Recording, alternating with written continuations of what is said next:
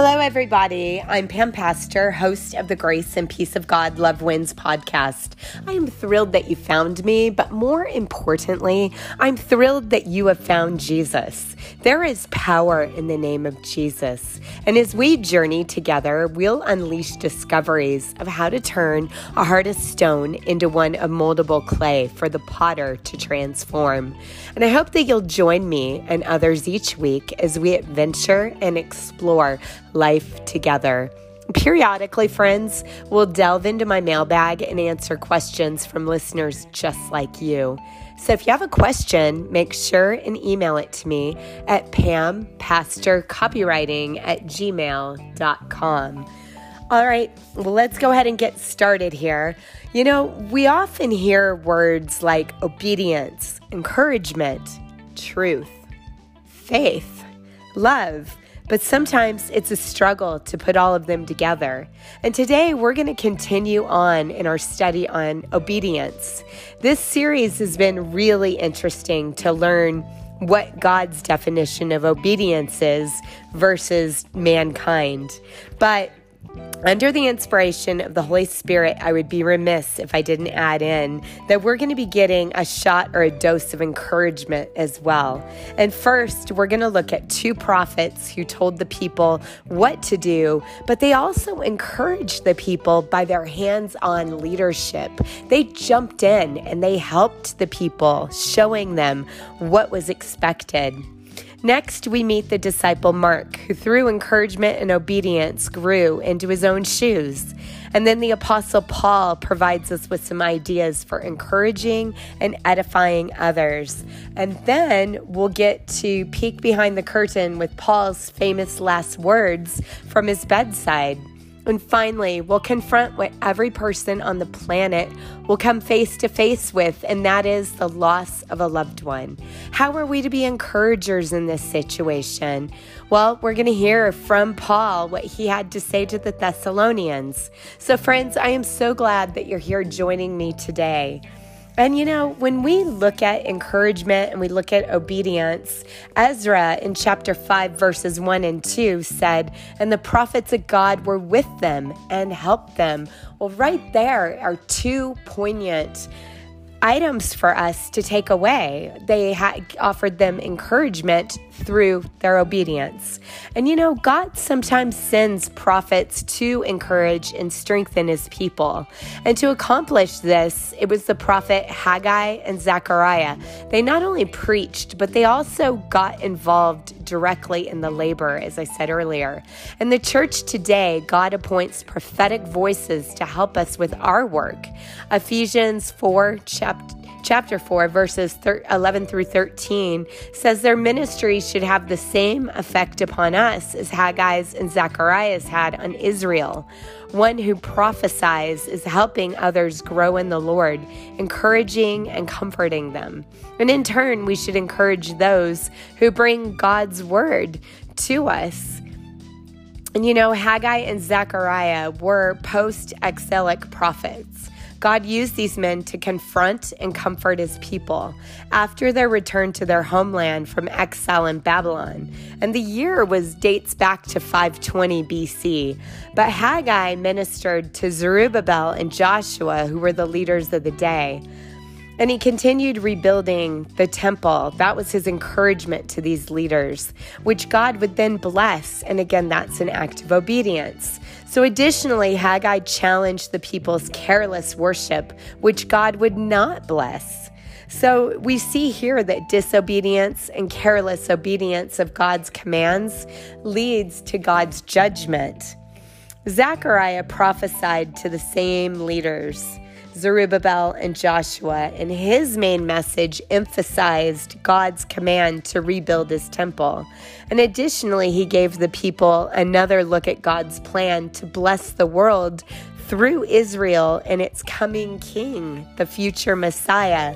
And that had great significance because it was encouragement for today's effort sometimes requires that we remember that God has a plan and a purpose for tomorrow. So meanwhile, the challenge is to live for him today. The Jews who had returned from Babylon to rebuild the temple in Jerusalem were not able to finish their work because they were hindered by their enemies. After opposition put a halt to progress, no further work had been done on the temple for over 15 years. It just sat stagnant. And Haggai delivered a message to encourage the people to rebuild the temple. Paul and Barnabas returned to visit the believers in all the cities where they had recently been threatened and physically attacked. And these men knew the dangers they faced, yet they believed they had a responsibility to encourage the new believers. No matter how inconvenient or uncomfortable the task may seem, we must always support new believers who need our help and our encouragement. It wasn't convenient or comfortable for Jesus to go to the cross for us, but he still did it. And Ephesians goes on, it's our oneness in Christ that doesn't destroy our individuality. The Holy Spirit has given each Christian special gifts for building up the church. And as you recognize your gifts and your areas of service, you can use these to strengthen and encourage the church. So first, we look back with Haggai and Zerubbabel, and we find that the temple just needed to be rebuilt. Like I said, it had sat stagnant for 15 years. So now it gets rebuilt. And then what are we going to do with that rebuilding of the temple? How are we going to worship God with it now? So the church, we see, has an enormous responsibility to make disciples of all nations, according to Matthew chapter 28, verses 18 through 20. And this involves preaching, teaching, healing, nurturing, giving, administering, building, etc. And as individuals, we couldn't fulfill this command, yet together we are stronger. And as a collective group, one body in the church, which God calls us to be members of one body, we can do all that he has called us to do. But it's a human tendency to overestimate what we can do by ourselves and to underestimate what we can do as a group. But as the body of Christ, we can accomplish more together than we would dream possible working by ourselves. So, mistakes are effective teachers. Their consequences have a way of making lessons painfully clear. But those who learn from their mistakes are wise. Mark was a good learner who just needed some time and encouragement. Mark was eager to do the right thing, but he had trouble with staying with the task. In the Gospel of Mark, he mentions a young man, and he's probably referring to himself here, who fled in such fear during Jesus' arrest that he left his clothes behind. This tendency to run showed up later when Paul and his cousin Barnabas took him as their assistant on their first missionary journey. And if you remember, Barnabas' nickname is the Encourager. Well, at their second stop, Mark left them and returned to Jerusalem. It was a decision Paul did not easily accept. In preparing for their second journey 2 years later, Barnabas again suggested Mark as a traveling companion, but Paul flatly refused. As a result, the team was divided. Barnabas took Mark with him, and Paul chose Silas.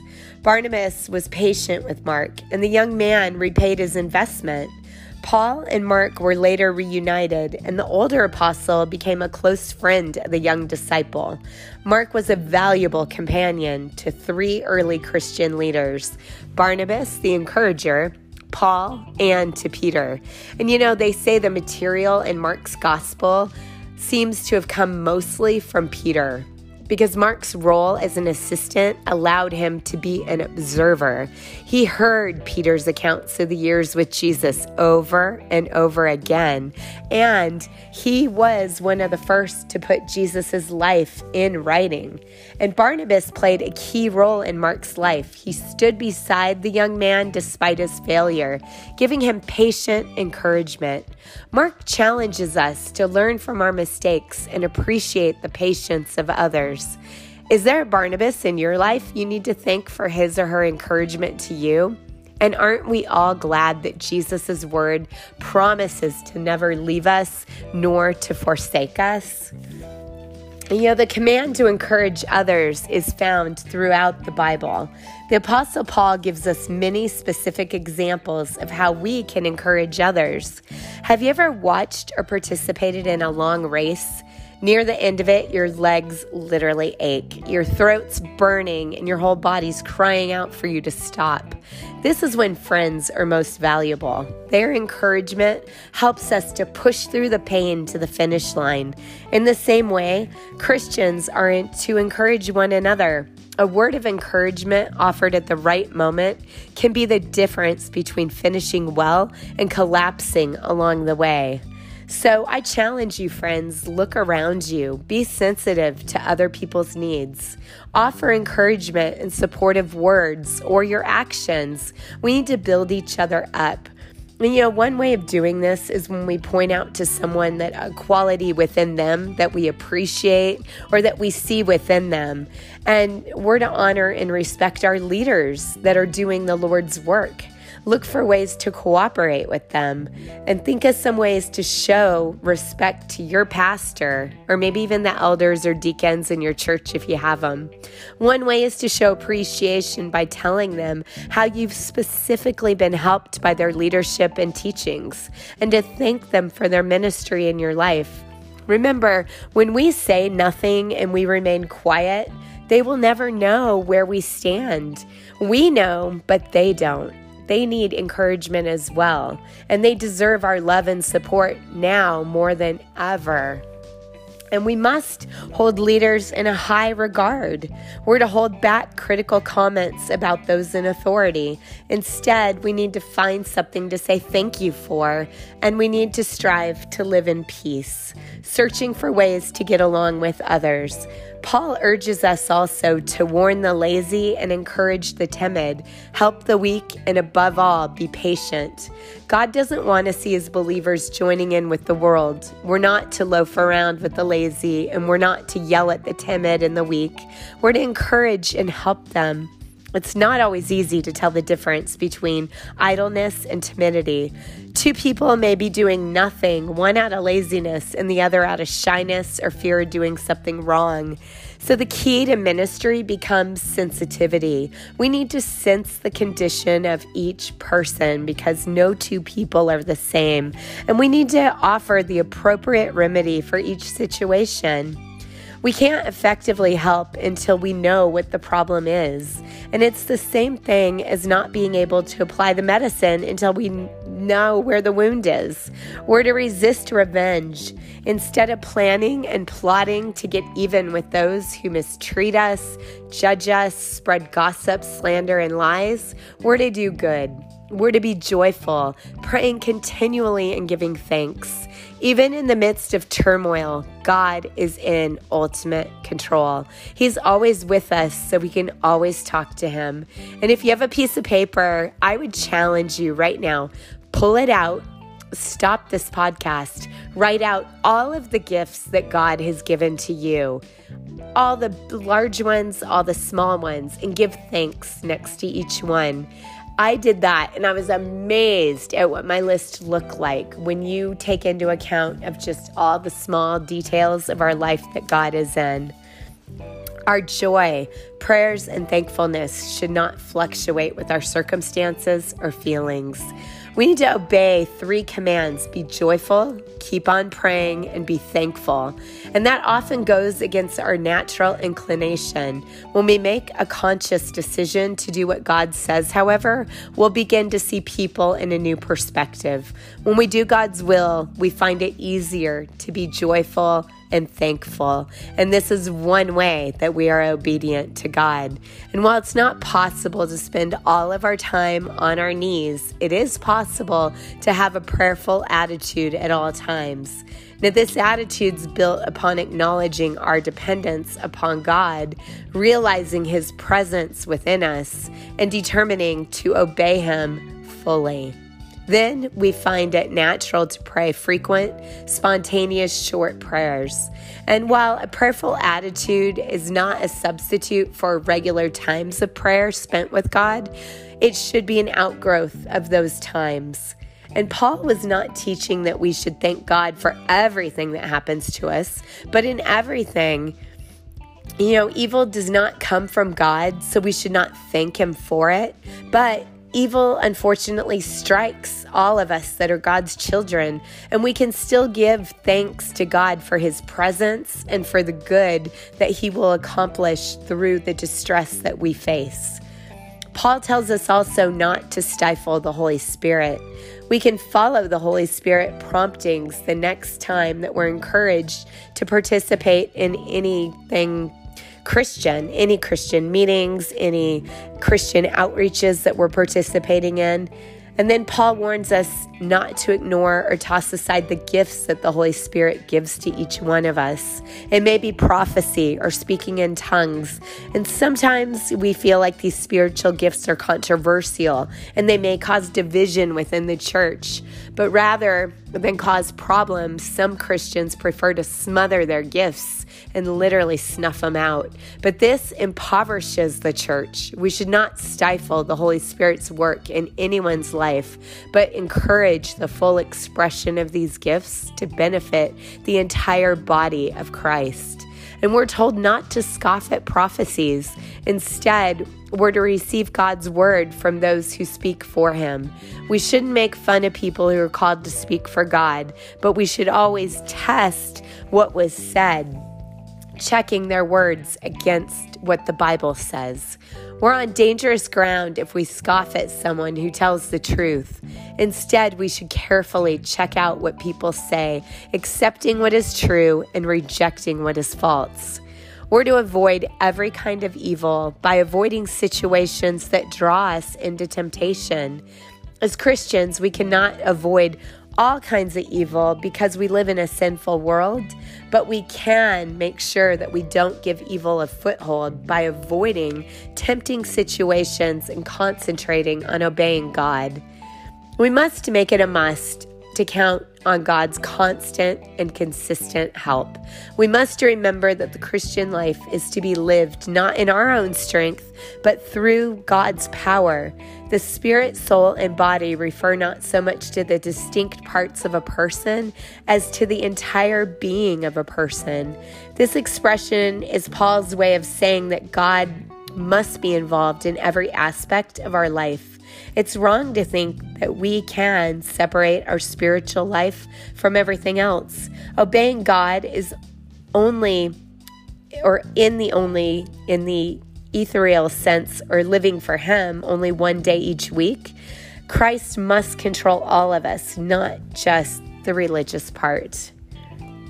So the Apostle Paul goes on to offer us more than famous last words from his bedside. He would write his son or his protege a last instructional letter bearing his final thoughts from prison, which happened to be a cold Roman cell where he sat. But keep in mind, as he wrote to Timothy, his words of wisdom and insights on how to navigate life, he was full of joy amidst his circumstances. And we're all eager to hear final words of blessings and encouragement, or any advice from notable men and women or a beloved person in our lives prior to their passing.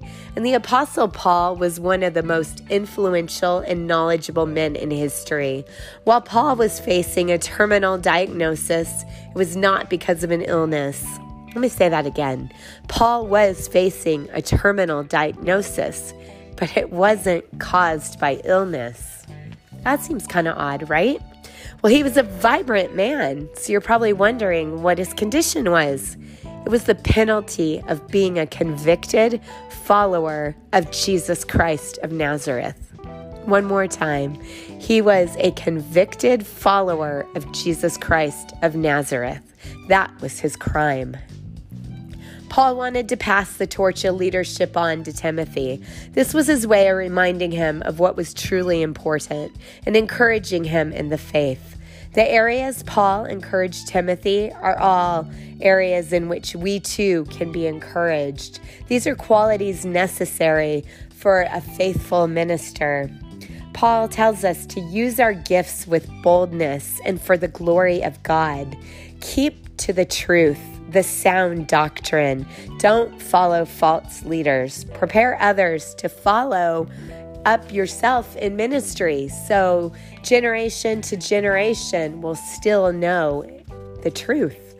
We need to be disciplined and ready to endure suffering. Our eyes and mind are to focus on Jesus.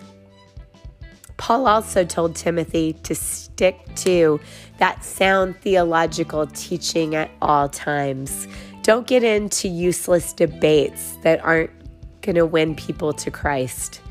Now, what did the Apostle Paul teach the Thessalonians about the loss of a loved one? And how do we find encouragement among the sorrow?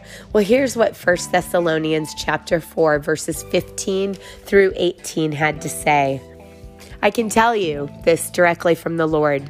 We who are still living when the Lord returns will not rise to meet him ahead of those who are in their graves. For the Lord himself will come down from heaven with a commanding shout, with the call of the archangel, and with the trumpet call of God. First, all the Christians who have died will rise from their graves. Then, together with them, we who are still alive and remain on the earth will be caught up in the clouds to meet the Lord in the air and remain with him forever. So comfort and encourage each other with these words.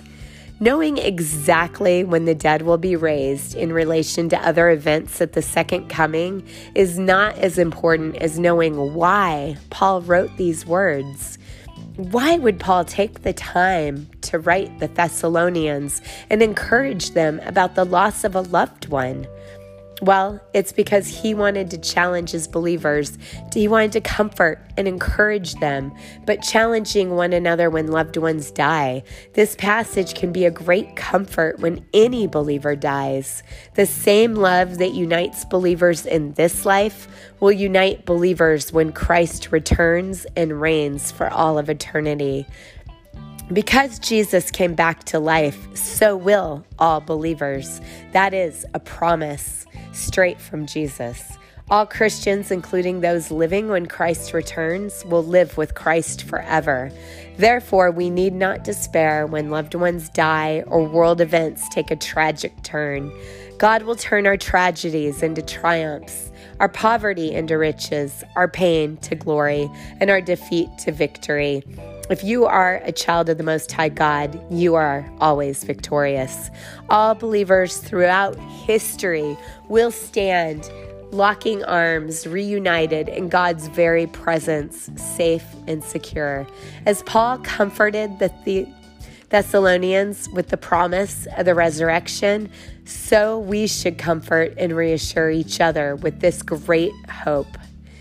And you know, friends, I do hope that this has given you confidence and encouragement, and that you're going to join me tomorrow as we continue on in our study of godly obedience and just what that looks like in the kingdom of God versus worldly obedience, because there is a significant difference. And you know, not everyone has a personal relationship with Jesus Christ, and Jesus is belief in him, and his finished work at the cross is what is going to make the difference between having eternal life and not having eternal life. So friends, today, if you want to become a child of God, remember he has no grandchildren, and you want to spend eternity in heaven, not elsewhere, I invite you to pray this prayer of invitation to our Lord Jesus Christ. Just say, Lord Jesus, I repent and turn away from my sins. Come into and take up residence within my heart. I believe your blood was shed for all who believe that you took on the sin of humanity at the cross of Calvary. Amen. And friends, if you prayed that prayer of salvation, I believe you were saved and born again spiritually. Your next step is to read God's word daily so he can guide, direct, and reveal himself to you. And get into a good Bible-based church to surround yourself with like-minded believers who are going to continue encouraging you to grow in your walk with Christ. And let me be the first to congratulate you on the most important decision you've ever made. Congratulations, and God bless you. One of Priest Aaron's contributions he left for us is this benediction. As you go out into the world, allow me to pray this blessing over you from Numbers chapter 6, verses 24 through 26. And this prayer encompasses 6 blessings over your life. May the Lord bless you and protect you. May the Lord smile on you and be gracious to you. May the Lord show his favor and give you his peace. Amen. The Grace and Peace of God Love Wins podcast will be available most days during the week. We'll be discussing and sharing Jesus' unlimited power in our present day lives. We delve into many topics such as forgiveness, how to be joyful, and what love in action looks like, and many more. So I invite you and your friends to come alongside me as we embark on a podcast of adventure and exploration of life together. So please consider joining me. And if you like this podcast, make sure to like and subscribe so you'll get the latest episodes when they become available. And some of this podcast today was referenced from my book, The Grace and Peace of God Love Wins. If you found the content inspiring or interesting, you can pick up a copy of the book from my website, PamPastorCopywriting.com, or at Amazon, Barnes & Noble, or Dorrance.com.